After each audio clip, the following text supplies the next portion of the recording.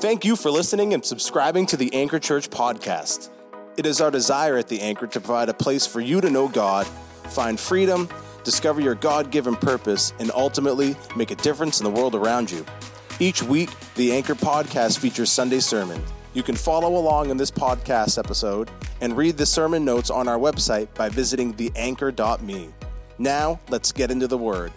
As we are drawing our sermon series to a close on What's the Problem? We've been talking about that for the last number of weeks. The first one was the problem of disinterest.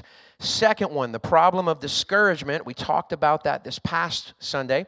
And so we want to close our series on What's the Problem today, talking about the problem of dissatisfaction. So to briefly recap, as best I can, the last two messages, we have a people, children of Israel, who have been in captivity for 70 years in Babylon, and now they've returned to their homeland to rebuild, all right? They've been there, they've been in captivity, they've been driven from their homeland into a foreign land 70 years, and now the time has come, they've been allowed, you are going home, we are going home. And so when they get there, the charge is to rebuild your homes, rebuild your lives in this land that you've been gone from for 70 years. But the initial call, the first call was for them to rebuild the temple. That's what I want you to start with, rebuild God's temple. And so they began to do that. All right, but after some disappointments and pushbacks and opposition, they allowed the building to stall for nearly 2 decades. And we talked about that last week in Ezra 3, verses 10 through 13. Have them on the screen. When the builders completed the foundation of the Lord's temple, the priests put on their robes and took their places to blow their trumpets. With praise and thanks, they sang this song to the Lord. He is good. He is faithful. His faithful love for Israel endures forever. And then all the people gave a great shout, praising the Lord, because the foundation of the Lord's temples had been laid. But many, the older priests, Levites, and other leaders who had seen the first temple, in other words, Solomon's temple that had been destroyed 70 years before that, whenever they were driven into captivity, they wept aloud when they saw the new temple's foundation. The others, however, were shouting for joy. Verse 13, the joyful shouting and weeping mingled together in a loud noise that could be heard far in the distance. Ezra 3:13 in the Amplified Version says it this way, the people could not distinguish the sound of the shout of joy from the sound of weeping. And so what we learned last week on that was that opened the door, created a problem of discouragement, and they allowed discouragement to set in. And of course, whenever you give way to discouragement, then the enemy has his field day with that, and he will take every advantage he can. Because they were not standing in strength, they were not standing in unity, and they allowed discouragement to set in, to get mingled in with the encouragement, and discouragement overwhelmed it. And then what happened was the Samaritans, who didn't like what was going on, they began to write a letter to Artaxerxes, who was over them at that time, and kind of painted them this picture of, there's this unruly people that you're not going to want around. You need to keep them under your thumb. And so he made a decree, even though they had already been decreed that they could go home, rebuild their temple, rebuild their homes, rebuild their lives, even though that was already in place, discouragement opened the door for something else to be spoken. He made a decree and ceased building on the temple, as it says in Ezra 4:23. When this letter from King Artaxerxes was read, they hurried to Jerusalem. Then, with a show of strength, they forced the Jews to stop building. So for almost 20 years, God's call, and that they had permission to go in, had been put on pause because of discouragement. And so as a result of that discouragement, they began to settle into disinterest in the things of God, building their own homes.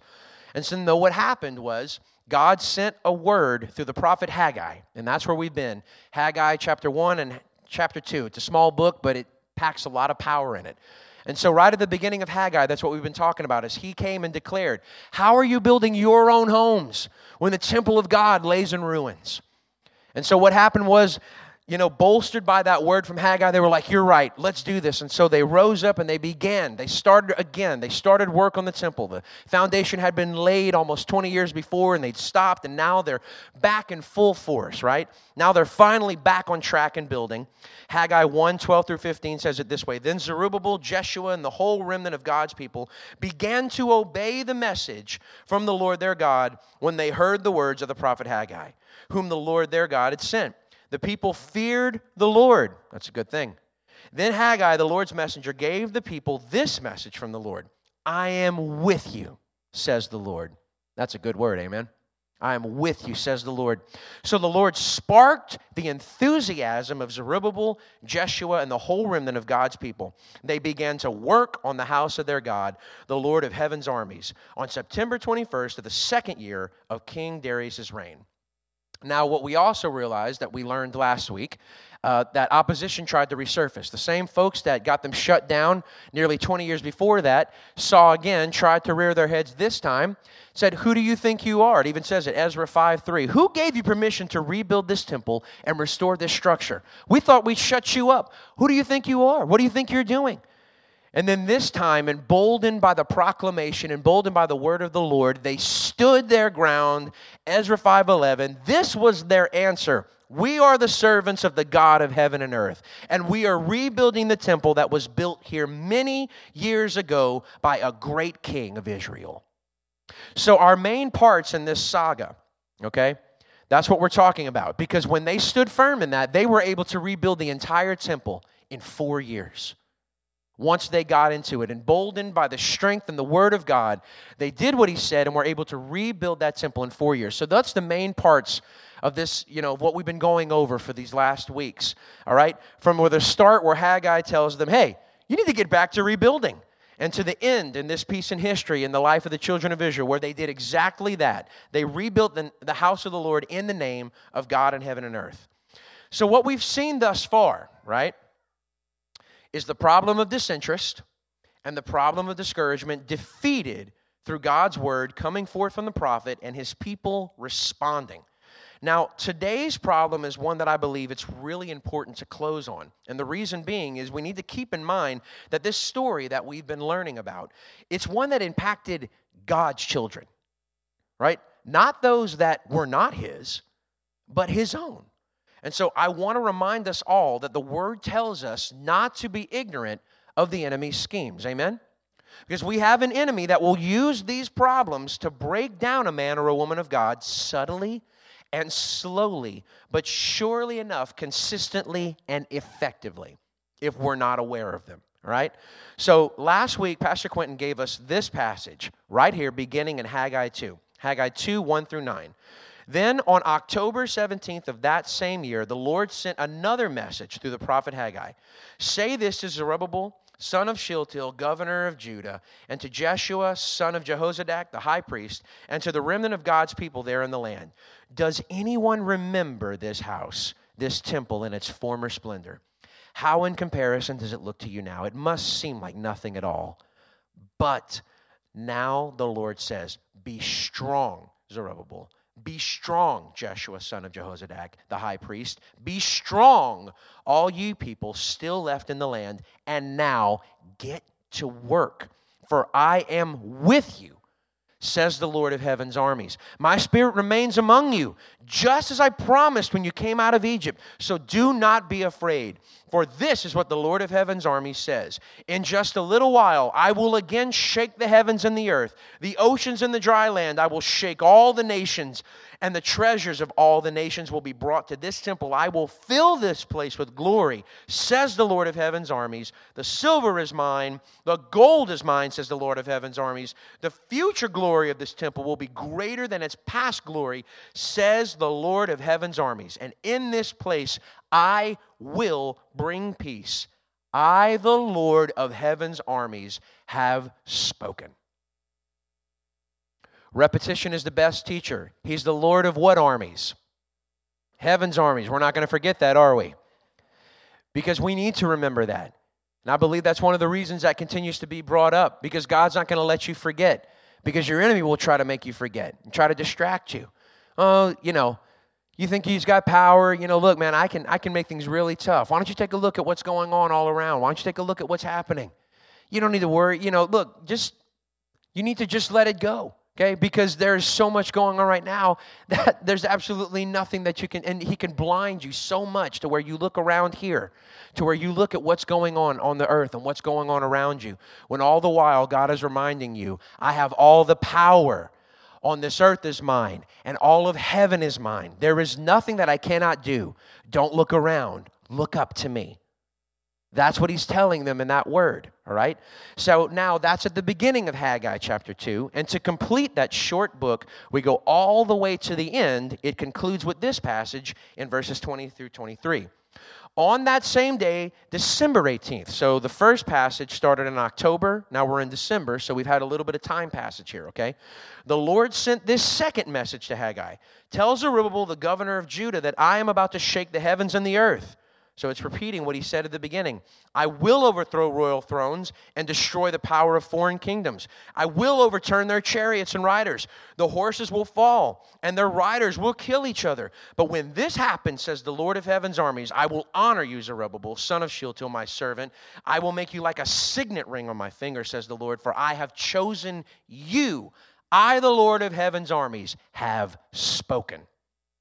Now, these two words the Lord gave Haggai, they're passages that go along with the problem of discouragement, all right? God telling them, you don't need to be discouraged. I'm with you. The glory of this temple will be greater than the former. I'm with you. Go do it, all right? That's what God's saying. He's encouraging them. I'm with you. Go do it. But as Pastor Quentin said, this story is spread out through several books of the Old Testament. It's really amazing, and I encourage you, if you haven't listened to the other two parts of this message, they're on the podcast. Be sure to go check them out. So Pastor Quentin kind of outlines the different structures of the Old Testament books. And so you have one event here in a book of the Bible that only covers 2 chapters, but yet the events of what's happening right here in Haggai are spread out across Ezra, across Haggai, Zechariah, Nehemiah. So it's amazing how in different books across the Word of God, you see these events happening in a sort of chronological order, but they're spread out. And so we've been covering these different books to tell this story of what's happening at this point in time, right? So we look at the timeline of events, going back to that, the concept of this, and we see, so right here at the beginning of chapter 2, all right, in October, God gives this word, all right, and then at the end of the chapter, 2 months later in December, he's giving another word that's very similar to the one that he just gave at the beginning. But we see that there's one more instance right in the middle of that chapter where God placed in the middle of these two. And it addresses something entirely different, and that's what we want to talk about today. This first passage that I want to talk about is actually from the prophet Zechariah. Let's look at it. Zechariah 1, verses 1 through 6. If you see right here, it says, in November of the 2nd year of King Darius' reign. So that first proclamation in Haggai 2, that happens in October, all right? Now we're here in November, 1 month later. In November of the 2nd year of King Darius' reign, the Lord gave this message to the prophet Zechariah, son of Berechiah and grandson of Iddo. I, the Lord, was very angry with your ancestors. Therefore, say to the people, this is what the Lord of heaven's army says. Return to me, and I will return to you, says the Lord of heaven's armies. Don't be like your ancestors who would not listen or pay attention when the earlier prophets said to them, this is what the Lord of heaven's army says. Turn from your evil ways. Stop all of your evil practices. Where are your ancestors now? They and the prophets are long dead. But everything I said through my servants, the prophets, happened to your ancestors, just as I said. And what does it say here? As a result, they repented. And they said, we have received what we deserved from the Lord of heaven's armies. He has done what he said he would do. So right in the middle of these words of encouragement, I'm with you. I'm with you. Build. Do it. I'm going to shake the heavens. I'm going to make it happen. I'm going to bring down your enemies. Right at the beginning. And then he's saying it again. Right in the middle, now he's saying something a little different. Right in the middle of all of this, the Lord brings a word to show them that, look, while there may be construction happening on this temple or business as usual, there was something else they needed to consider, and that was the state of their own temples, their lives with God. Let me tell you something, church. There's one thing you can be sure of, and that is this. God never wastes his words. If he said it, there's a reason for it. Okay, so we have Haggai telling them, right? Yes, I'm with you. Encourage, build. I'm going to shake, do it. and then it's happening at the end. Yet somehow, right here, a month later, we've got another prophet by the name of Zechariah who's hanging out with Haggai. He goes, hey, man, can you see that? Can you see it? Man, Haggai, that was an amazing word that God gave you last month. Yeah, man, it's kind of crazy what's been going on this last month. Yeah, we're going to talk about that in a second. You know, God told me something. I'm about to have to bring it. Really? What is it? And then all of a sudden, in the midst of this encouragement, God is dropping a word telling them, hey, you need to check your hearts. So what has happened from this month to this month? Right in the middle of things going on, God is bringing something different. And I don't believe it was haphazard. Okay, it wasn't like, oh man, I forgot to, oh my gosh, I was supposed to give that word from Zechariah earlier, like in chapter 1, you know, even though you guys don't even know what the Bible is, but I was supposed to tell Zechariah, I missed it. Hey, Zechariah, why don't you just go ahead and give that word right now? Just get that one, we'll just, we'll call it done, just fit it in the middle of Haggai's words. No. So there's a reason. Because there's a timeline and a purpose and a reason for everything that God said in His Word and everything He does for us now. Because He's divine and He knows what He's doing. Amen? Aren't you glad about that? Now, let's look at it this way. After only a few months of work, right? So work had resumed. So after a few months of work, had they reached a place of dissatisfaction with the results that they were getting? Because God's having to bring a word of encouragement to them after they started again, okay? Haggai brings in chapter 1. You guys need to start building. Yes, we're going to start building. Now all of a sudden at the beginning of Haggai chapter 2, God's having to encourage him. Hey, let's do this, man. I'm with you. Come on, you got this. And then after that word, it's like, okay, all right. Look, coffee break. Come here. Stop. Come here. You guys need to check your hearts. Okay?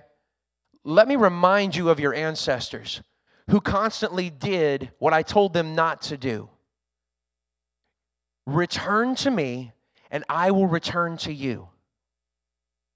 So had they reached a place of dissatisfaction with the results that were happening, with what was going on and how things were going, the Lord, like I said before, had already had to give them a word of encouragement just a month before that, telling them not to worry and that He was with them just as He had been with His ancestors coming out of Egypt, right? And now just 1 month later, He's having to talk to them about their ancestors again, yet in another way, when I had to bring the hammer down on your ancestors, and you need to get your heart right. What was going on? Were they looking more at the lack of progress without and not seeing the apparent lack of progress within? Look, guys, when you find yourselves in that place of dissatisfaction all of a sudden, because if you remember from the message last week, Pastor Quentin said, discouragement comes whenever your expectations don't match up with your reality. Okay? But the seed that gets planted when that happens is the seed of dissatisfaction. You are dissatisfied with your reality because you expect it to be something else. And if you don't cut that seed off, then it breeds into discouragement, which ultimately we realize becomes disinterest in the things of God. That was the progression that had happened right there with that whole group of the children of Israel who had come back from Babylon. Disinterest had begun to happen. It settled into discouragement, and all of a sudden we find ourselves almost 20 years of disinterest in the things of God. And so what God was trying to do, He was trying to get ahead of it because that's how much God cares about us. Because God loves His children. God loves you. He wants you to be a part of what He's doing. He wants us to be a part of what He's doing, but we can only do that when we make the decision to stay engaged. It's our choice. And so what had happened was he had already begun to see, because the influence of the older ones had already caused. That's why He's causing them to remember back. Look, I was with your parents. I was with your grandparents in Egypt. I promised them everything I told them I would do, I did. And yet that's the same people that tested God in the desert. Why? Because they became dissatisfied with what was going on in the desert, even though God had made promises to them. They didn't trust in those promises, and they began to grumble, and they began to get dissatisfied, and then it bred into discouragement. And God had to take that whole generation and purge them out. You may have heard it said this way before. I'm getting ahead of myself on this quote, but I think it's appropriate for this moment. You may have heard it said this way before, but let me tell you something. God brought the children of Israel into the wilderness to get them out of Egypt. But He kept them in the wilderness to get Egypt out of them. And rather than recognizing that, they settled into dissatisfaction and grumbling and complaining. And then we have all these years later, these children of Israel that have gone back from captivity because they found themselves in a place where God was using captivity to try and teach them something. And here they are. They have a chance to make things right. And they've already been derailed for almost 20 years. Okay? And now we've got this happening again. And God's saying, do not give in to this dissatisfaction. Do not give in to discouragement. You need to listen to me. You need to return to me. And I will return to you. Do not follow the patterns of your parents who did not listen when the prophets spoke. Where are they now? The prophets are dead and so are your parents, but everything that I said through them came to pass. And what did they do? They went, oh my gosh, you're right. That's exactly right. And that word that we just read in Zechariah says that they repented. So when you find yourselves, us as a church, us as children of God, when we find ourselves in that problem of dissatisfaction, there's two areas that we need to look at, all right? What we can learn from these verses, what they have to teach us today. The first thing that we need to look at, the first area is your proximity. When you find yourself in the problem of dissatisfaction, you need to look first at your proximity. If you're dissatisfied with how things are going in your day-to-day walk with the Lord, you may need to look around and see if you're still walking as close to Him as you need to be. The children of Israel, like I said before, they were challenged to return to the Lord and to not be like their ancestors who did what was wrong in God's sight. They were not in close proximity to Him, and this required God to speak the word to bring correction. Thank the Lord that they did. They saw it, they recognized it, and they got it right. The second thing that you need to look at if you find yourself in the problem of dissatisfaction is your process. First one is your proximity. The second one is your process. What do I mean by that? There are times where you can actually become disappointed with the results that you're getting from God, yet still be in close relationship with Him. It happens. Now, in those times, it's important to remember what He told you. Let's go back to what I was saying a moment ago. When the children of Israel were brought into captivity in Babylon for 70 years, do you know that they were told that was going to happen? It wasn't like they woke up one morning and the invaders had come. God brought words from the prophets that said, I have called out to you time and time and time again to return, and you refuse. And so I'm going to turn you over to your enemy so that you can learn what it means to have to call back to me, to call. And there's going to be 70 years of captivity. This is going to happen.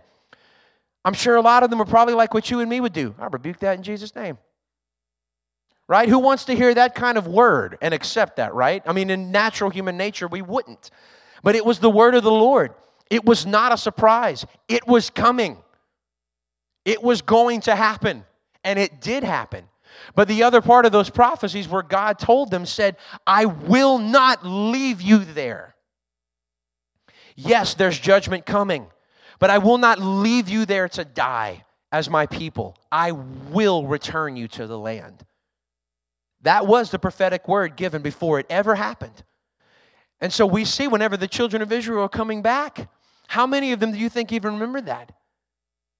There were many that forgot. There were many that no doubt remembered, but God was true to His word. And so you have people that if they look at what God spoke, they were following Him, but no doubt were dissatisfied with the results they were getting. But to trust in the process. Do you see what was going on there? There was a process that God was taking His children through to purify them, to make them more like Him so that they would turn to Him. It's not about works. It's about realizing that apart from God, we can do nothing.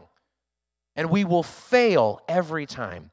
That's not some doom and gloom thing. That's just reality. Look, we can get by for a while on our own. But without our proximity, without being close to God, we ultimately will crash and burn. And I don't know about you guys, but look, I'll be the first to raise my hand that I've had plenty of times where I've had to check my proximity, even though I know it to be true. Why? Because as humans, we're just prone. We're prone to want to go do our own thing. It's that sin nature that we fight. That's why God is constantly drawing us to Him. And we have to accept that and realize, God, man, I thank you, God. There's an old phrase that, used to go around whenever I was a kid. If you're feeling far away from God, guess who moved? Well, it wasn't God. So checking that proximity and checking the process. Okay, God, what did you say? God, look, I'm with you. I'm living with you. I'm living for you. But God, this is not awesome. Anybody ever been there before? You've had a promise, you've had something you were trusting in the Lord for, and you were not having a proximity issue. You were with God. You're pressing into God, yet there was still something. And like, God, can we have a talk? Can we talk about this? Anybody ever been there before? In those moments of dissatisfaction, to crush that and not allow it to become discouragement, go back to what God is doing and check the process of what God is doing in your life. The process. Even though they were in Babylon, in bondage, He promised them that He would return them. And the children of Israel were presented with that truth in Zechariah 1. They realized their error. And verse 6, as we said before, it says they repented and they got it right. So, now, Haggai chapter 2, his first word. Then Zechariah came in November. All right? Now, let's go just a little forward in Haggai chapter 2 and read this passage. Haggai chapter 2, verses 10 through 19.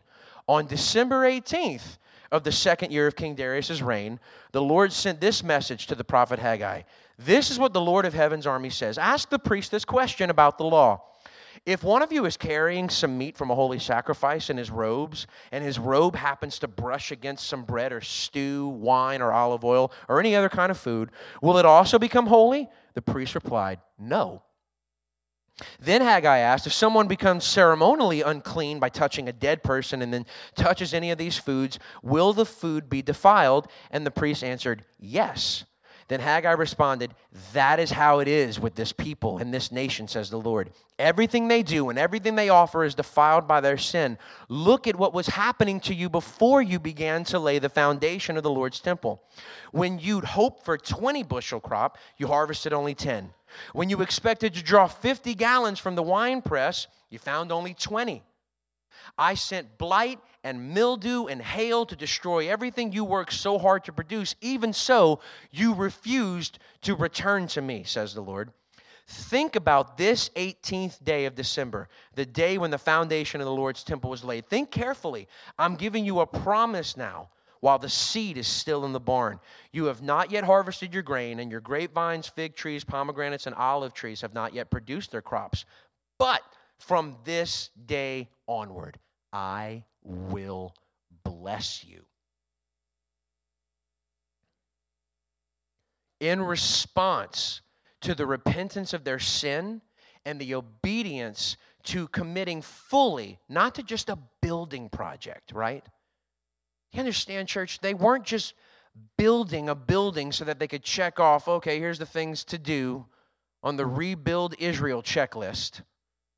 Well, number 1, got to get the temple, check. Number 2, grandpa's house, check. You know what I'm saying? Like, it wasn't just a list of to-dos. There's a reason God said rebuild the temple, and it wasn't just about erecting a building. It was about literally building back the spiritual lives of these people. That's why God had them do it. That's why God, look, it wasn't about being some sort of meanie, because if you look back in chapter 1 of Haggai, it says you tried to, and it goes back to these verses right here. It says, you tried to harvest and you expected 20, you only got 10. You did this and you only got this return. In chapter 1, it talks about it's literally as if you were putting your money in pockets filled with holes. Why? God did that because they were neglecting building the house of God and they were interested in all of their own pursuits. Was God doing that because he's some sort of meanie? No. He was doing it in order to spark them to return to him, and they wouldn't. And so what happened was he sent the word, and they recognized what happened and said, oh my goodness, we have to turn. In Zechariah, they recognized it, they repented, they returned, and then what happens is this word comes, talking about how sin is contagious. It will spread if you let it. But you did right. You got it right. All of these things had happened before. All of these things had happened to turn you, yet you didn't turn. But look on this day, the day that you got back to building, the day that you got it right, and even though it hasn't happened yet, okay, instead of a seed of dissatisfaction, I want to plant a seed of hope in you, and from this day forward, I will bless you. I will bless you. Haggai 2, and it takes us back to that promise. And after that moment where he says, from this day forward, I will bless you, he reaffirms what he had said at the beginning of chapter 2. He says, on that same day, this is Haggai 2, 20 through 23, we just read it earlier. On that same day, December 18th, the Lord sent this second message to Haggai. So it was the same day as that, what he had talked to them about sin and about getting their hearts right and about making sure that they got themselves doing what the Lord had called them to do. Tell Zerubbabel, the governor of Judah, that I'm about to shake the heavens and the earth. I will overthrow royal thrones and destroy the power of foreign kingdoms. I will overturn their chariots and riders. The horses will fall. The riders will kill each other. But when this happens, says the Lord of heaven's armies, I will honor you, Zerubbabel, son of Shealtiel, my servant. I will make you like a signet ring on my finger. What does that mean? I have made a covenant with you. The signet ring spoke of covenant. I am yours and you are mine, says the Lord, for I have chosen you. The Lord of heaven's armies have spoken. They rose up in full assurance after that, church. That's what happened afterward. That's when they rose up in full assurance and they told the enemy that were trying to start their mouth again and start running their mouth, who told you to do this? It was after that they rose up in full assurance of their God. They let the Samaritans know that it was God who had given the authority to rebuild. They saw his victory and blessings fulfilled in their lives. This was because they lived for God and didn't just work for him. They didn't allow dissatisfaction to reopen the door of discouragement and potentially take them back to a place of disinterest in the Lord's commands. Amen? It's a good day. So as we start kind of bringing this in for a landing, I want to revisit this point because I know it was several weeks ago. This series has been kind of spread out over the last number of weeks. So in the first part of this sermon series, we were challenged by Pastor Quentin and through these first verses in Haggai to do what? Consider our ways, or to give thought to our ways. Whenever we find ourselves in any of these problems, a problem of disinterest, the problem of discouragement, the problem of dissatisfaction, we need to consider our ways when we find ourselves in any of these problem areas. So again, if you find yourself dissatisfied with how things are going, you need to consider your proximity to the Lord, or you need to consider the process that he's taking you through. So in these final moments, I just want to tell you a couple of stories and just examples from my own life to kind of bring these points home, all right? So regarding proximity, last week I was putting my son Andrew to bed. We were doing his prayers for the night, and he was reading the book, The Hiding Place by Corrie ten Boom. How many of you guys are familiar with that book? Raise your hand. All right. For those of you unfamiliar with The Hiding Place, it tells the story of a woman, she and her family, during World War II, they risked their lives to help Jews and the underground workers escape from the Nazis by hiding them in their home. They had a secret room in their home, thus the title of the book, The Hiding Place. And for that work, they were tested in the infamous Nazi death camps because they were discovered and then they were sent off to the camps. And only Corrie among her family survived. But through it, she told the story of how faith ultimately triumphs over evil. And so as we were about to pray and close for the night, I remember telling Andrew, I said, sometimes, Andrew, it can cost a great deal to walk in the grace and the love of the Lord. You know, in Corey's case, it cost her family everything. And the next thing I told him, I knew it was from the Lord because it just kind of fell out of my mouth. I wasn't even thinking about it. It was just this fully complete thought. It was like, oh, where'd you come from? I said, but you know, buddy, the closer that we are to Jesus, the less that we'll see the cost.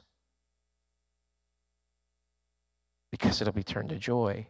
And I thought about excerpts from the book, how Corey spoke of being able to minister to people in the camps and tell them about Jesus. And I thought about, you know how in 2 seconds you can have like this whole conversation in your head, right?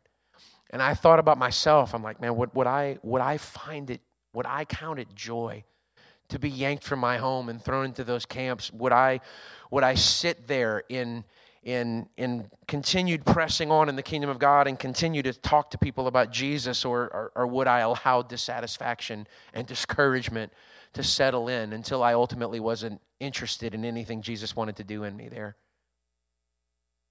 But that's not her story.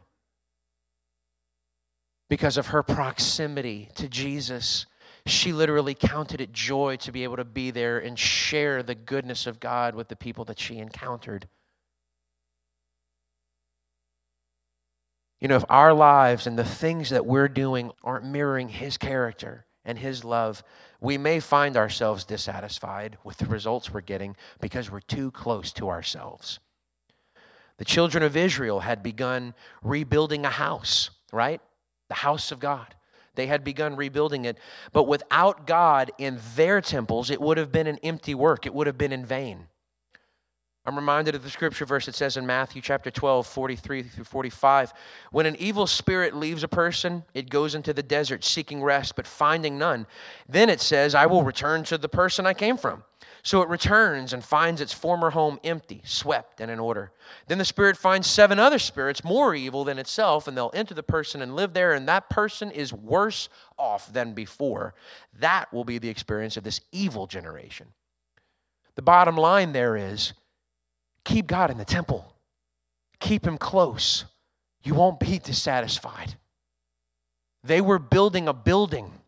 They were trying to build this grand temple. But if God wasn't in it, then somebody else was going to occupy it. And that's what God was getting ahead of them to make sure it didn't happen again. Keep me close, children of Israel. Return to me, and I will return to you. And then the next consideration was considering our process. And I wanted to make sure, guys, that I developed this point because I've seen many people, and I'm sure many of you have also in this room, who are close to the Lord, who are living well for Him, but still may find themselves dissatisfied with how things are currently going in their lives. So the best example I could give for that one was from my own life, and example is from my father. So many of you know my dad. He was a pastor for many years. He's been retired for the last couple.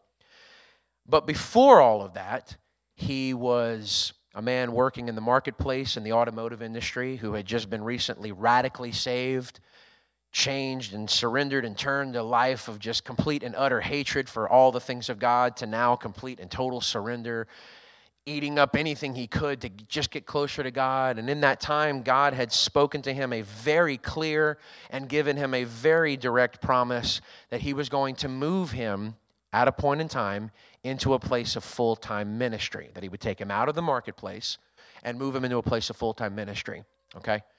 Now, what had happened was over time, as my dad continued to just day by day live for God, give it his all and everything, as that word day by day continued to not happen in his life, he started to get frustrated, and he started to get dissatisfied with the results that he was seeing each day.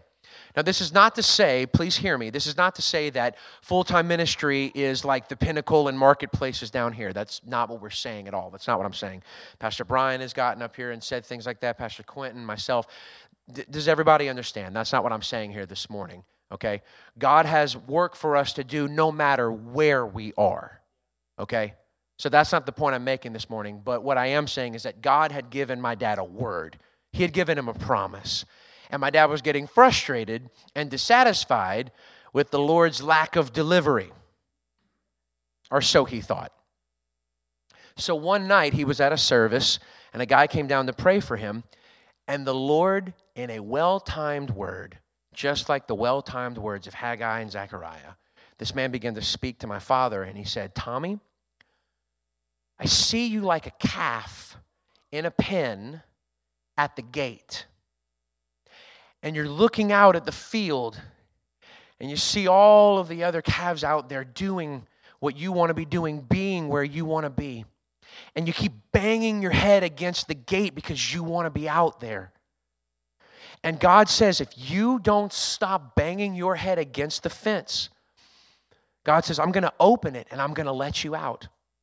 But what's going to happen is you're going to run out there in the field, and there's going to be dangers out there that you're not going to see. Different dangers, electric fences, and you're going to run headlong into those things, and they're going to scare you so bad that you're going to run back into the pen and you will never come out again. And so just like the children of Israel, my father received the word from the Lord and began to put his head down, trust God for the process. See what was happening? There was something that he wanted, but God knew he wasn't ready for it yet. There was a process that God was taking him through because he did ultimately fulfill his word to my father because he's a God who keeps his word. And that's what I'm trying to let all of us know this morning. Even if you find yourself day after day living for God with everything you have, and maybe you're dissatisfied with the results, has God not been true to you before? If he's been true to you before, he will be true to you again. But if you find yourself in that dissatisfaction, stand back for a second and go, okay, God, what's going on in the process? What are you doing in me? Because just like my father, there's things that God was doing in the children of Israel, like I said earlier. He got them in the wilderness to get them out of Egypt, but he kept them in the wilderness to get Egypt out of them. He brought them into Babylon to what? To work the things out of them, to realize you have to turn to me, because without me, without your God, you can do nothing. And so as it is for us, in the things that God's called us to do, in the life that we're living for him, there's a process that he wants to work in us. And he will work that process surely as he is God. But it works a whole lot better when we trust that process and we stay close to him and we don't allow dissatisfaction to get in. So like I said, rather than continue to be dissatisfied, my father, and let that turn into discouragement, he received the Lord's word, he trusted in the Lord's process, and everything God brought him through prepared him for when he finally did bring that word to pass. And I say this to you, if he's spoken something to you, his promise is sure. Just as he says in Isaiah 43, 1-3, do not be afraid, for I have ransomed you. I have called you by name. You are mine. When you go through deep waters, I will be with you. When you go through rivers of difficulty, you will not drown. When you walk through the fire of oppression, you will not be burned up. The flames will not consume you. For I am the Lord, your God, the Holy One of Israel, your Savior. So today, guys, let's be a people who are interested in what he says, who are courageous about his word and won't be satisfied with anything else. Amen? Amen. Come on, would you stand to your feet and pray for you? God, we thank you that today we are a people that have your word. And Lord, not only do we have your word, but we have you, a God who is true to his word, who is true to his promise, who makes good on everything that he says.